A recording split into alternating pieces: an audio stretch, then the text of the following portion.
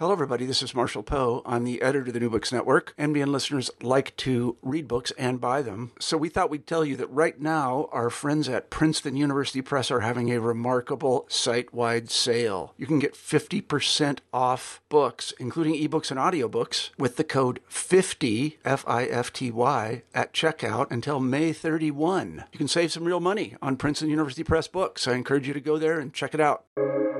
Welcome to the New Books Network. New Books in Southeast Asian Studies is sponsored by the ANU Southeast Asia Institute, the Griffith Asia Institute, the New York Southeast Asia Network, the Nordic Institute of Asian Studies, and the Sydney Southeast Asia Centre.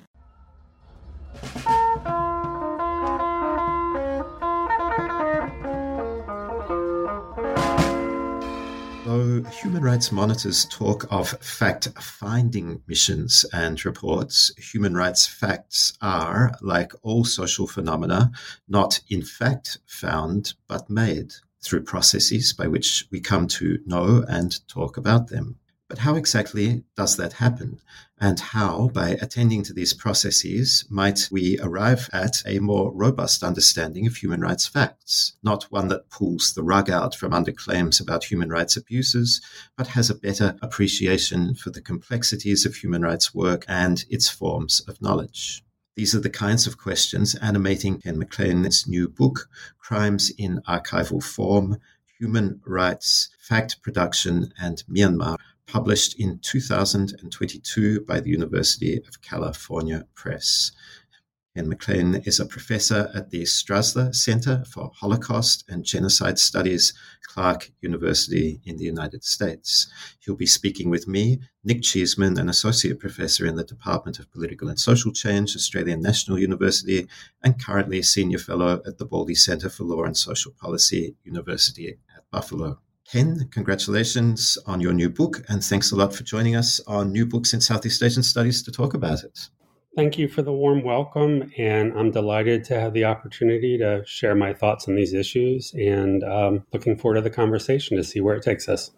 Me too. So let me begin by asking you, why write a book about how human rights facts are produced, Ken? To be frank, I was kind of surprised when I began work on this topic that more had not been written on it. But in my view, technological developments and the astronomical levels of mistrust that characterize many countries today strikes me as an opportunity to think, or to critically rethink, I should say, how human rights fact finders and human rights organizations that engage in advocacy do their work, because they are fundamentally dealing in allegations. And to make their case, I think it's really critical to demonstrate transparency in how you go about doing your work and on what basis you make your alleged truth claims. Unfortunately, in my view, very few human rights NGOs actually do this, and in an era increasingly characterized by misinformation, disinformation, deepfakes, arguments of false equivalency, and so on. If we don't do this preemptively, we are doing ourselves a disservice, and certainly for the people we claim to be trying to protect or seek accountability for. A underlying question to all of that might be, why me? Why should you listen to what I have to say? And in response to that, I would say I've been doing human rights fact-finding, documentation, and academic research on these processes for nearly 25 years. I've coordinated fact-finding teams, served as an outside organizational consultant, directed human rights organizations, carried out scholarly research in many different contexts. Thailand, Cambodia, Vietnam, Tibet, different countries in Latin America, and of course, most deeply in Myanmar. So I've been intimately involved in these issues, and I think it's important to say complicit in engaging or carrying out the very practices I single out in the book for critical examination. And so even though I don't have a case study focused directly on my work per se, I draw upon those experiences and concerns to look at what I think is problematic about how we work and what, to a lesser extent, perhaps we should do to overcome that. Why is it that human rights organizations would be reluctant to communicate the manner in which they generate data and interpret that data for their audiences? Your suggestion is that, in a way, to their advantage, to have a kind of critical yet empathetic approach to the epistemologies, if you like, of human rights fact production. It seems as if there's an unwillingness to engage on the kinds of terms that you're advocating for, both as a practitioner and a scholar. Have I understood you correctly? And if so, what are the reasons for that? What I am trying to address is the yawning gap that exists between practitioners, generally defined, and academics. Practitioners, particularly those on frontline work, are constantly responding or working in crisis conditions. They're under-resourced. They're often, certainly global South organizations, generally speaking, don't have access or the training to engage with the kind of academic materials that I think are relevant to their work. And at the same time, scholars, generally speaking, have the luxury of time, access to resources, and so on, that practitioners don't. And as a consequence, they have different preoccupations. They speak different languages, as it were, both in an epistemological sense, but also a methodological sense. And so there is, in my view, insufficient conversation, respectful, meaningful, and engaged conversation across these two communities. And as a result, the problems and the opportunities that members of each respective community are aware of often fail to be understood by the other. And that's why human rights organizations and the advocacy work they do tend to repeat the very same strategies they've been using for decades now, often to limited effect. And scholars find it easy to either criticize this work or are preoccupied with questions of international criminal law, discourse analysis, and so on. That is not always well connected to the preoccupations of fact finders. So it is my hope that this book prompts conversations as to why social theory is relevant for practitioners to be conversant in, and why the on-the-ground realities that fact finders face are important for scholars in institutions of higher education to really understand, particularly if they themselves are not engaged or have personal experience with this kind of work. And as you said already, you've done work in recent years on and in Myanmar. What do you think there is about Myanmar as a site for human rights fact production and dissemination that recommends itself for this inquiry? One of the things I struggled with was the extent to which Myanmar is unique or particularly rich in some way that other contexts might not be, and in what way is it actually representative and an excellent case study for thinking through how these issues are in play in other and sometimes very different contexts. And I think the answer to that is obviously both, but to give you a more specific answer, the conflicts in Myanmar are very long-running, some of which extending back more than 7 decades. And although there have been varying degrees of documentation, really around 1990, what I would say is the first generation of fact-finding really began. And it's accumulated over time, hence my interest in archives. And I think we're looking at 35, almost 40 years in some cases of really consistent and in some cases very high quality fact-finding that gives us a very rich body of material to work with, and of course, large number of people who've been intimately involved in these processes. So there's material to work with, archival material broadly defined, and also I would say experts, even though there's often high turnover in human rights organizations, there are people like myself who've been doing this for decades, and they are great sources for understanding the issues they've grappled with over the years. I would also add that the widespread nature, the large number of conflicts that have been unfolding in Myanmar for decades Some are very similar. They have the same causes effectively, and the conflict dynamics are much the same, and the strategy and tactics the different armed groups, state and non-state, are using are quite similar. But in other cases, they're quite different. In other words, there is a diversity of conflict dynamics and efforts to document them across Myanmar and across its borders that makes it, I think, a particularly rich case study to look at in ways that other conflicts that are perhaps more focused, although not necessarily less complex, it's good to think with, to use Levi-Strauss's famous phrase, in a way that other cases may not be.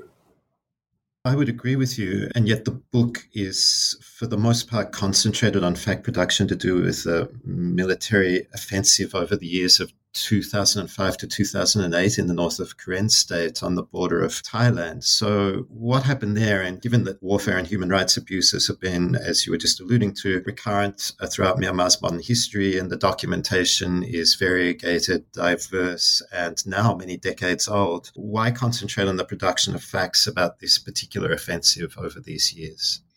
My answer will be several-fold. First, the book was written not just with country experts in mind, but my hope is for a much broader audience of people interested in human rights issues. And so I had to make some difficult decisions about context and complexity. It would have been easy to write a comparative study of fact-finding practices across different conflicts within the country, but I feared that would require actually a multi-volume set to include sufficient context to make it possible for someone not an expert on the country to follow. And that obviously was not what I wanted to do. So really focusing down on one conflict zone, particularly though not exclusively northern Karen State, which is incredibly well documented, made sense because I could streamline the argument and, where possible, point out what is unique to this area and what is not unique and relevant for other conflict zones across the country and, by extension, hopefully,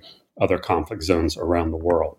The next decision I had to make was how to link the different chapters. It would have been easy, for example, to focus on different fact-finding processes that occurred at different moments or across different periods in this part of Myanmar, but they wouldn't have necessarily held together. So I made the choice to anchor the abuses themselves around the internationally recognized category of crimes against humanity, which has a clear definition, which has a clear threshold in international law, because each of the chapters, which features a different fact-finding approach and a different violation, like forced labor, which is a contemporary form of slavery, destruction of civilian food sources as a weapon of, in this case, counterinsurgency, summary executions, and so on. Those are all examples of what falls under the heading of crimes against humanity. So there was a common metric, if you will. Furthermore, the Northern Offensive was both singular in some ways and representative of others in the Myanmar context. Many of the traditional so-called counterinsurgency strategies used against Karen civilians in this area were similar to those that have been used elsewhere in the country also for decades. But the scale and duration and year-round nature of the attack, which lasted almost 3 years in some places, really made it unusual and worth looking at because of the intensity of the violence. One of the characteristic features of Myanmar is the low-intensity nature of the violence, certainly compared to a place like Syria, looking at how those unfolded across a period of several years, to understand how fact-finding processes did and did not change over that period seemed to me really important. One of the things I really like about how you've organized the chapters, Ken, is the way that you're engaging with and destabilizing fact-making practices by attending to how different organizations and associations have played parts in human rights fact production. But as you were just saying, you don't go about it by telling a generational story, although it is partly a generational story, but by attending to how facts are produced through the use of verbatim record keeping, enumeration, transcription of narratives, the use of citations. And we'll touch on some of these methods in the discussion. Foremost among the groups that you identify as being responsible responsible for the abundance of documentation that you were alluding to a moment ago about conditions in the north of Karen State is the Karen Human Rights Group. Tell us a little bit about that group and the emergence and transformation of what you call an unintended archive of human rights facts into an intentional one. I'm delighted to do so. I am, in many respects, in awe of the work Karen Human Rights Group, or KHRG, has done for many decades now, and that work has been recognized around the world through many awards, including 2 nominations for the Nobel Peace Prize. They really devote almost all of their energy to frontline work in extremely dangerous circumstances. And they've done a tremendous amount in terms of educating and training ordinary Karen to understand what their rights are internationally and, in theory, domestically, how to go about human rights documentation, and thus involve people in an effort, one that has extended for many decades. And what I'm trying to say here is they don't parachute in like so many human rights groups do, and especially human rights fact-finding missions organized by the UN and other bodies. They are deeply involved and have long-term relationships with communities that has enabled trust and commitment, and I think a degree of transparency and, by extension, quality of fact-finding that you really don't find anywhere else in the country. They have also been deeply committed to keeping or creating an organization that was Karen managed and run. And even though it was founded by a foreigner over a period of years, that through concerted capacity building, it became, I believe, in 2007, an all Karen organization. I think that speaks volumes about the importance of ownership. All too many of the human rights organizations working in Myanmar, but obviously elsewhere, are run by foreigners who are paid relatively well and enjoy working and living conditions that the local staff do not. And generally speaking, they do not run the risks. They are not in conflict areas. And so there's sort of a structural inequality in many human rights organizations. KHRG has successfully avoided that. And as a result, they're able to both work in places and to collect information in ways that other human rights NGOs that are a little more distant, if you will, from the conflicts they are documenting. So you get more detailed, more sustained, and over time, a longer documentary record, if you will.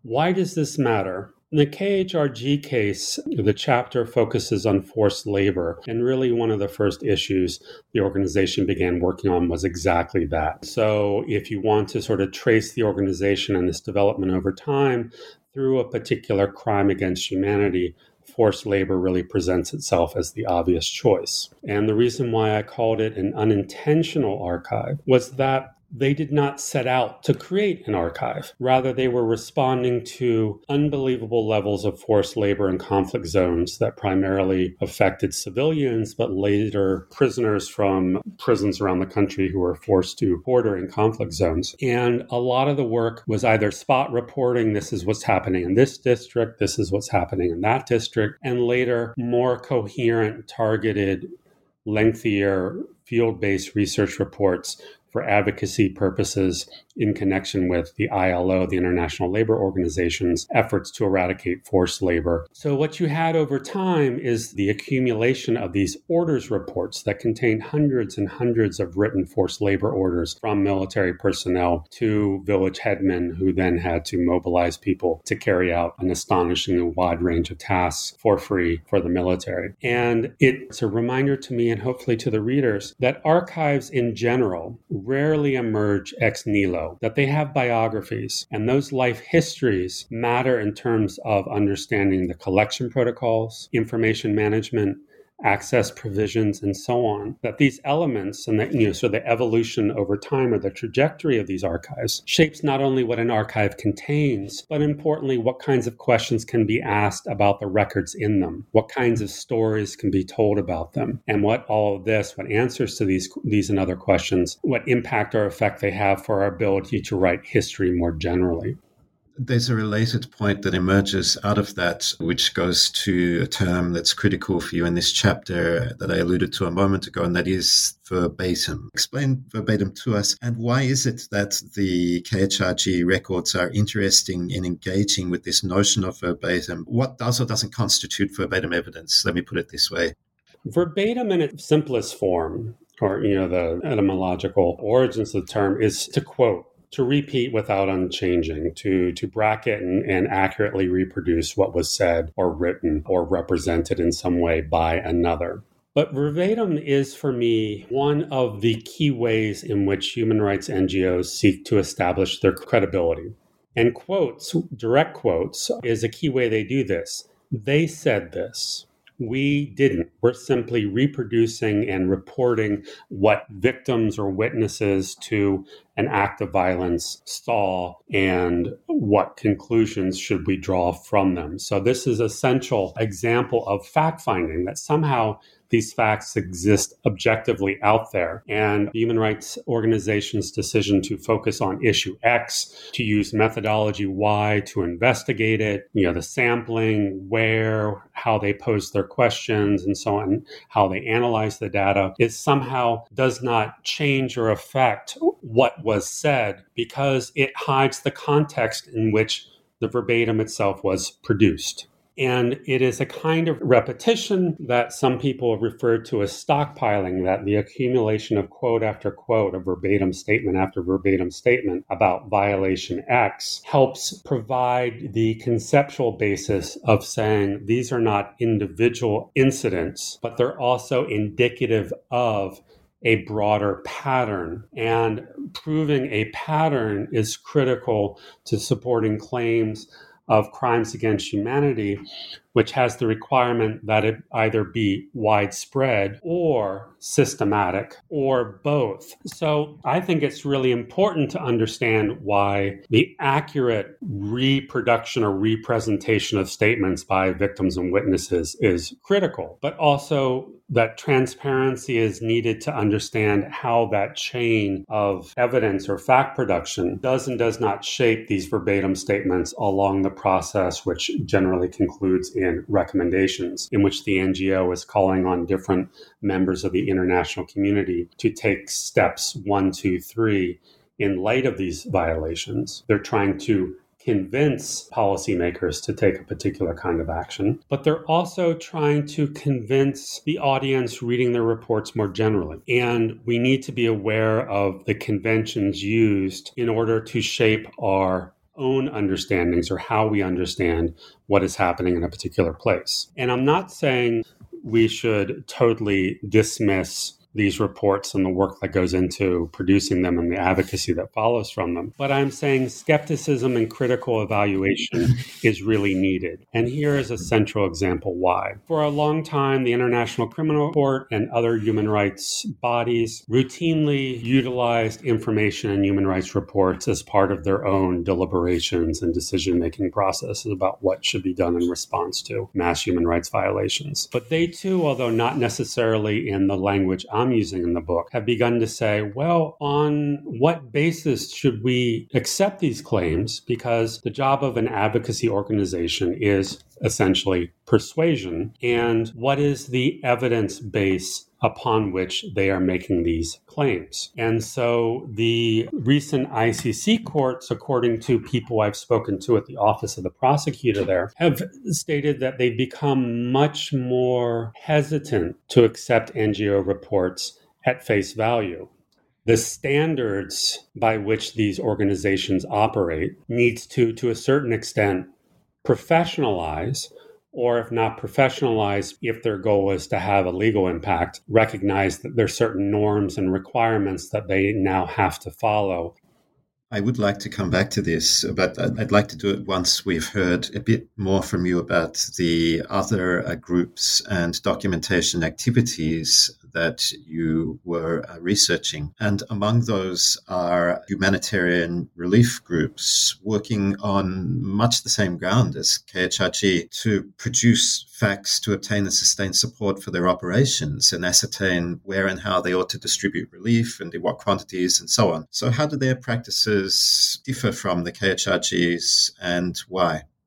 I thought it was really important to begin with to feature different fact-finding organizations. One that is, without a doubt, first and foremost, a human rights group like KHRG, humanitarian groups, because many of them, certainly the two I featured, do human rights fact-finding as an ancillary part or a supporting part of their humanitarian work. There's also a chapter on a law clinic and another chapter on sort of a loose transnational multi-NGO campaign. In the case of the humanitarian organizations, I became really interested in numbers. The internal field reports these organizations produced to the international funder of the consortium as a way of convincing them of the scale of the need in a conflict-affected area, that IDPs or internally displaced persons were in urgent need of this amount of money to purchase food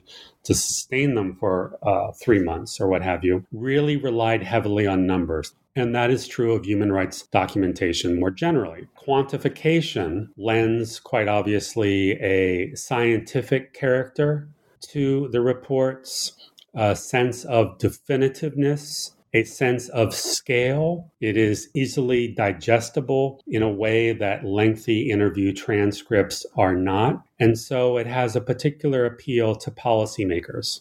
But anyone who's looked at the critical scholarship on numbers or quantification knows numbers carry a whole range of problems of their own.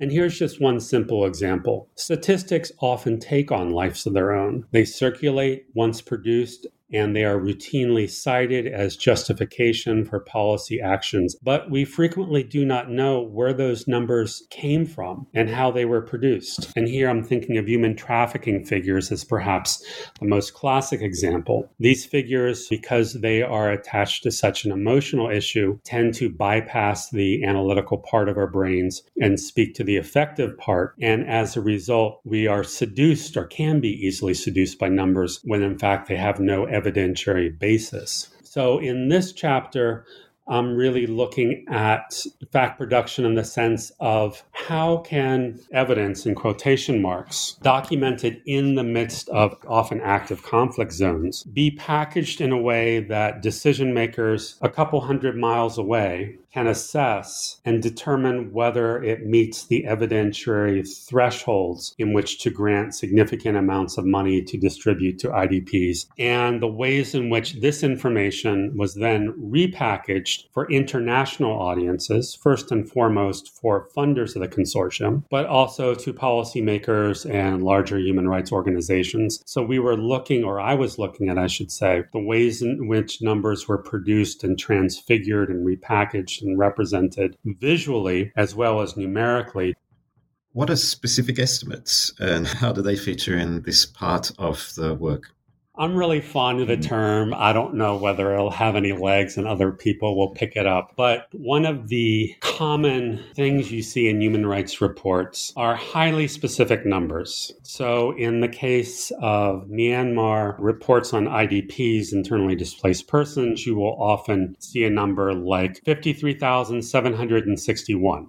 And the very specificity or preciseness of that number obviously begs the question, how did they get to that number? Did they actually physically locate that number of people and count them up and arrive at that precise figure? Was it an extrapolation? Was it based on the rough head counts that village headmen maintained of their villages? So when they say our village was attacked and everyone left, that meant 3,033 people from my village went somewhere, and then you just add it all up and you get that precise number. What I was trying to do is think through there, again, as part of this chapter on numbers, how specificity works and in what ways it becomes persuasive in the way the general number of 700,000 might not be, and the illusion of preciseness as being somehow more effective in telling or supporting a truth claim about what happened in a conflict zone. It was simply, I think, a very small example in a much larger discussion about numbers. Whether I can develop that idea more broadly, I'll give it some thought. It was just sort of an aside in the text itself. Well, it caught my eye and we've just discussed it. So hopefully we'll have directed some readers of the book towards it. The latter part of the book you've already mentioned alludes to the practices of organizations doing advocacy and legal work in international fora. You mentioned the legal clinic at Harvard specifically, and a more nebulous transnational campaign that involved the United Nations Special Rapporteur on Human Rights in Myanmar, aiming to get the UN Security Council to act, both to a greater or lesser extent concerned with the kinds of evidentiary requirements that you were alluding to a moment ago, and also engaged in advocacy work. And the practices that you concentrate on here are narrativity and citations. Now, narrativity, the use of testimony would seem to me at least to be something that is self-evidently important in the kind of work that you're documenting. And yet you say there's been a lack of attention to how narrative does its work in human rights production. Why is that the case, and how do you think your work is a corrective?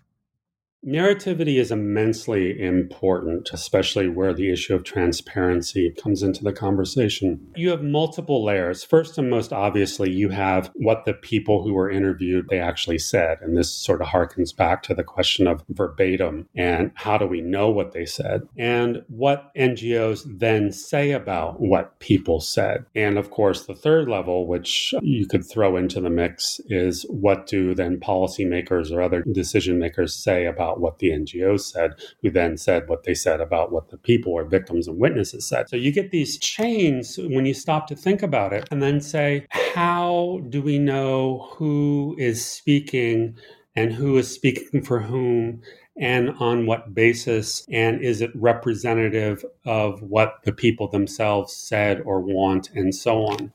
This is not simply meant to be an exercise of deconstruction, but rather to point to the fact that human rights reports, you almost never, I can hardly think of examples where the interview transcripts are reproduced for people to read them, even in redacted form to protect the identities of the informants and the fact finders themselves. It's almost unheard of. So we have to, as sort of the first leap of faith, believe that the human rights organization is accurately representing or summing up the views of all the people they interviewed, and they don't always disclose how many people were interviewed, who they were, what relationship did they have to the violence being documented, and so on and so forth. So it's really, in many cases, a black box. Then you have this other issue that I explore in one of the chapters at greater length, and that is because we don't have access in most cases to these transcripts, we don't know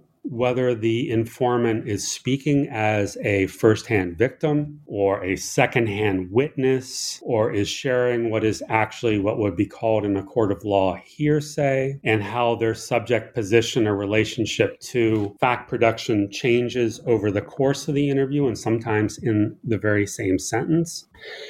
And you see this even more fundamentally, to push this point even further, when you're dealing with issues of trauma. For anyone who's ever conducted an interview with someone who's been traumatized by encounter with violence, it is almost always fragmented, nonlinear. It is very difficult to make sense of the person's experience because they often struggle to find the words to convey what they experienced.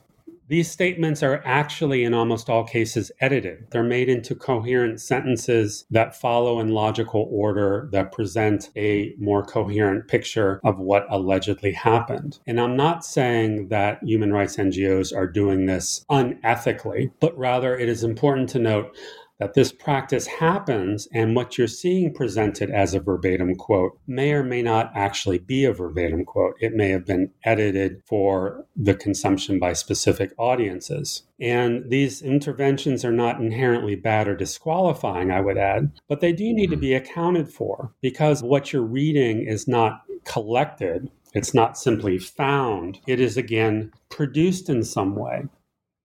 So, from a practitioner's point of view, what would you recommend if we could move to that mode momentarily? Because if a survivor of state violence or non-state armed groups violence in some cases may have told a story that can be rendered coherent through precisely the kind of work that you've just alluded to, is it then just a question of documenting the methods that we use, the processes by which that occurred, or is something more called for?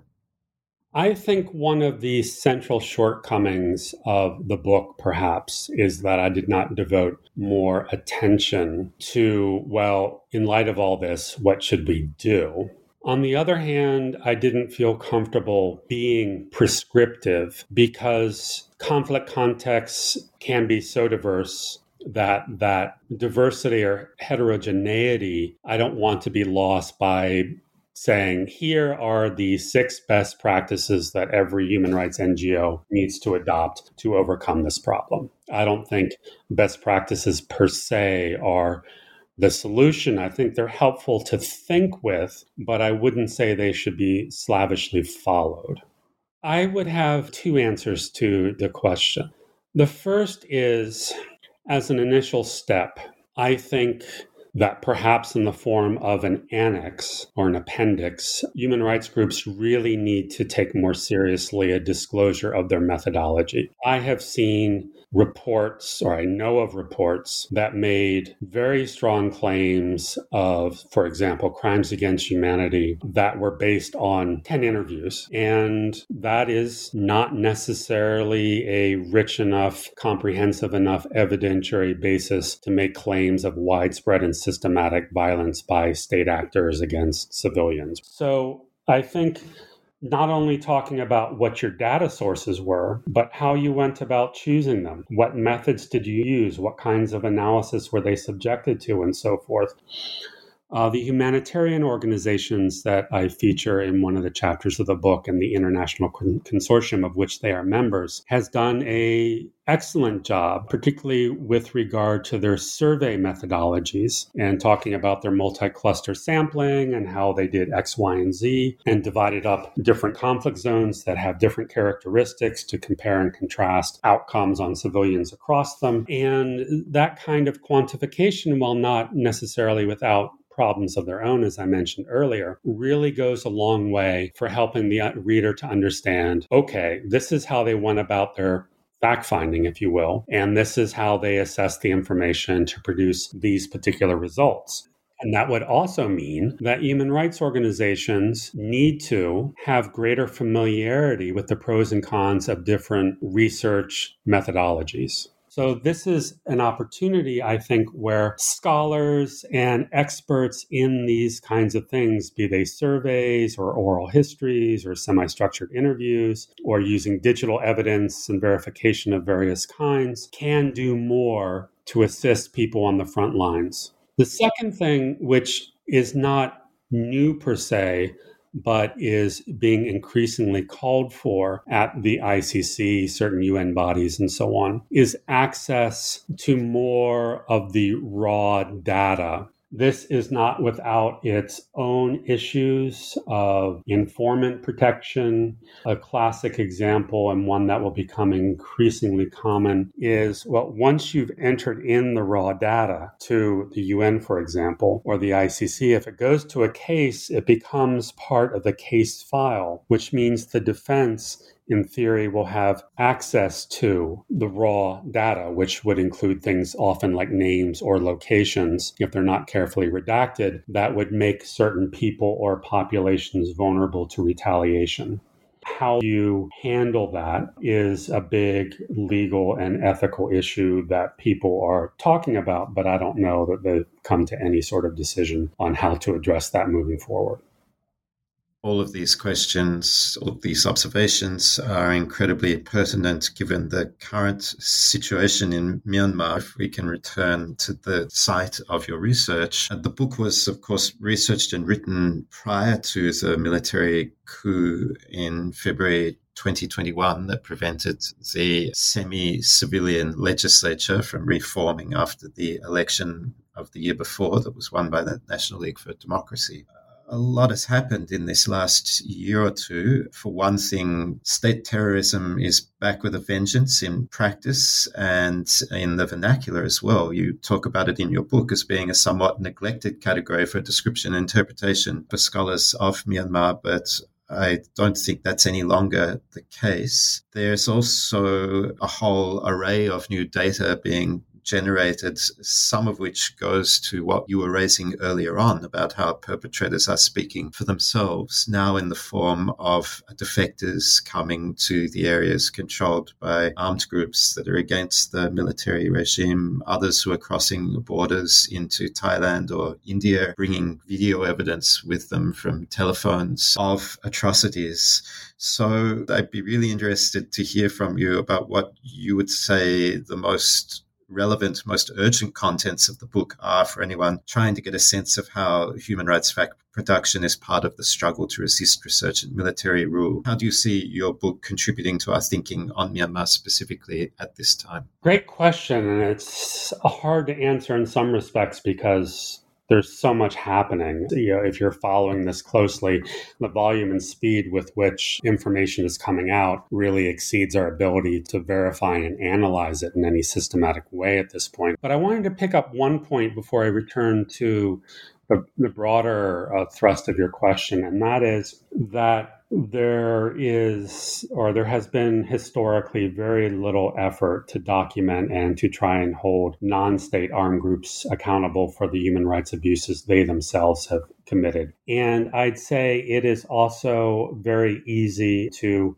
overlook or ignore the abuses these self-defense forces and other nebulous armed groups are committing by, for example, assassinating alleged collaborators with the regime without due process of law. And it's easy to justify that in light of the situation, saying, well, given the disproportionate relationship of the violence of one group against another, we really shouldn't put too much energy into that at this point. There are more pressing concerns. But I would say it's important to remember that human rights violations are human rights violations, and that if your goal is accountability, then there must be accountability for everyone who commits summary executions, for example, or engages in torture and what have you. So it is my hope that these violations are not lost in the effort to document state accountability for what is happening.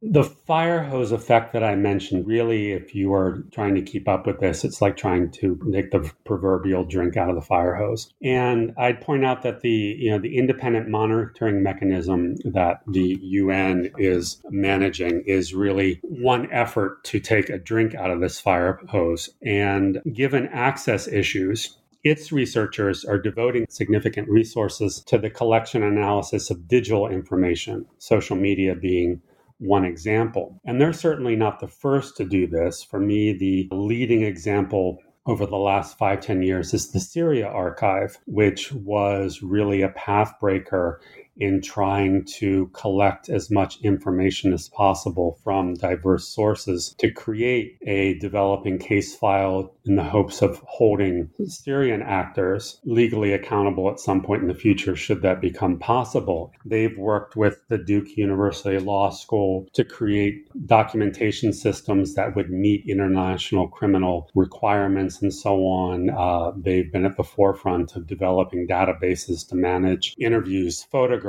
film clips, tweets, social media posts, and so on into an archive that can be used strategically for these purposes. Another important development are the Berkeley protocols, based on the insights and recommendations of people involved in digital documentation primarily about what should be done for data collection, verification, authentication, chain of custody requirements, and so on, ethical practices, security practices. And I think that's really helpful. Now, the extent to which the Syria Archive, as one example, or the Berkeley Protocols, as another example, are informing the work the monitoring mechanism is doing right now, I can't really say. But I think that the book itself offers a lot of food for thought for those interested in these issues, whether it's verbatim, citation practices, Englishing of transcripts. The book does not really go in any depth about digital technologies. If I was to rewrite it, or if there was a second edition at some point, I would certainly add those, but they were not critical to what was happening in 2005 and 2008, and the time periods that bracket that from the early 90s to about 2014, 2015, when the book ends. Your discussion here, especially turning on the independent investigative mechanism for Myanmar, brings us in some ways back to the points that you were raising earlier about the evidentiary standards that are required for certain types of legal interventions, the admissibility requirements that advocacy groups may not be able to meet. And the IIMM, in some ways, I gather, is designed to deal with precisely those issues. But as you know, there are some scholars, and here I'm thinking of work by people like Karen Engel, who have criticized what they call a prosecutorial turn in human rights advocacy and action, by which they mean that there's a tendency to look towards these kinds of standards and requirements and meet them in order to open up the possibilities for prosecution in subsequent years of perpetrators. And from that point of view, then accountability is realized and impunity is to some extent redressed. And the concern that they have, as I understand it, is that this orientation results in the human rights movement overall being impoverished and arguably even irrelevant from a political point of view. Reading your book, it struck me that the story you seem to be telling was in support of this view that there is a trend towards all kinds of anti-impunity measures and the production of human rights facts that support or enable that project meet those standards of proof. Would you agree? And if so, what are the implications for our knowledge about human rights conditions in Myanmar? And also, if you like, please speak to the Human Rights Project at large.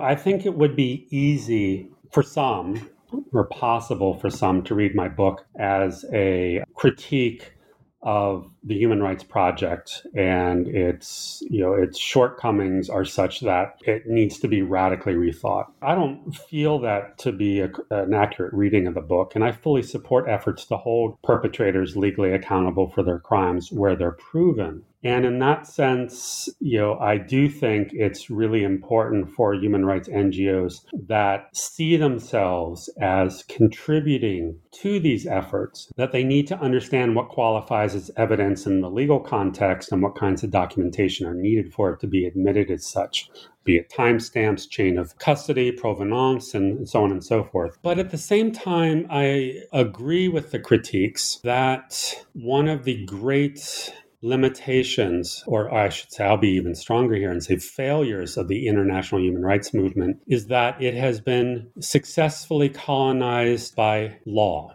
and that the ethical issues related to human rights and human rights philosophy and human rights as a political project have been marginalized to the point that they are, in many cases, seen as almost irrelevant. And I think, the word you used is great. It impoverishes our understanding of human rights and the possibilities of promoting and creating conditions in which greater numbers of people can enjoy the rights they have been promised or deserve can be realized. And the legal issue for me has really narrowed down what kinds of abuses get focused on. And those usually fall under what are called negative rights, and those being civil and political liberties, protections from the state, from the commission of torture, for example, or summary execution, forced deportation. And what was never really strong, but has become even further marginalized, are positive rights, rights to housing, rights to food, rights to education, and so on. And as a result, we don't really have any good mechanisms, legal or otherwise, to pursue what often falls under the heading of structural violence. And we don't really have ways to hold leaders accountable, criminally or otherwise, for their failure to ensure economic, social, and cultural rights to covenants that they've ratified. Furthermore, there are all kinds of approaches to justice and accountability that are not reducible to legal means. Be they truth and justice commissions, be they forms of compensation, acknowledgement, and so on that may be seen by certain sectors as inadequate from a impunity point of view, but they may in fact be exactly what the affected communities they themselves want. And I think more work needs to be done in taking these alternate approaches into consideration. In a couple of your answers in the last few minutes, you've alluded to the need for more work to be done. Is that going to be work that you yourself will be involved in, Ken? What's next for you? I've already am working on a couple article manuscripts that really pick up this question of digital evidence and legal admissibility, not because I think that is the only way to go, but I think there's some very interesting questions about digital platforms, not just a social media post or a photograph or a video clip, but efforts by forensic architecture, for example, to weave those together to create an interactive digital platform that can present and call up, can actually query different forms of digital evidence that had been admitted by the court for probative purposes, not just contextual purposes, which happened in the Mali case at the ICC level, but can really be used by the prosecution and, by extension, the defense to make an argument as to why the accused is guilty. So for me, again, the epistemological, methodological, and ethical questions about how facts, be they in quotation marks or facts without them, are mobilized to make certain arguments is really important. And by extension, I could see a side project beyond Myanmar that takes a really close look at the Syria archive. What will happen, of course, with the fact production going on now since the coup and what the IIMM is doing also offers rich opportunities for very much needed research and reflection. Where I will end up on that remains to be seen. And you've published books now on both Vietnam and Myanmar. Any plans to move to another part of mainland Southeast Asia or even the maritime parts? Well, I did a short-term exploratory project in Cambodia this summer, working in the Khmer Rouge archives, looking at Vietnamese victims of torture and execution and trying to think through how we can use confessions obtained either with the threat of torture or, in this case, use of torture as historical sources. There are real legal constraints, as you well know yourself, in what kinds of information can be used for evidentiary purposes where torture is concerned. So I have gone through nearly 100 confessions and was gifted with 45,000 pages of court testimony from someone on the defense team. So I think I'll be spending the next couple months working through all that, figuring out what I'm going to do with it. But I think I will be continuing to work on Myanmar for many more years, unfortunately. I think you should say fortunately, because it's tremendous that we have had the opportunity to learn from you about the methods, methodologies, politics, and epistemologies of fact production on human rights of the sort that you've outlined to us today. So, Ken McLean, thank you so much for speaking to me about crimes in archival form, human rights, fact production, and Myanmar. Thank you. I've been delighted to share my thoughts, and thank you for the kind closing remarks, and I hope I can live up to them. And listeners, if you were stimulated by this episode of New Books in Southeast Asian Studies, then you might find other episodes on the channel interesting too, like Lynette Chua talking about the politics of love in Myanmar, LGBT mobilization and human rights as a way of life, or Tyrrell Habercorn on her book In Plain Sight, Impunity and Human Rights in Thailand. And if you go way back in the archives, you might even find Ken and I talking about the government of mistrust, illegibility, and bureaucratic power in socialist Vietnam. These are just a few of the thousands of interviews available to you on almost every conceivable topic and book via the New Books Network website or wherever you subscribe to your podcasts.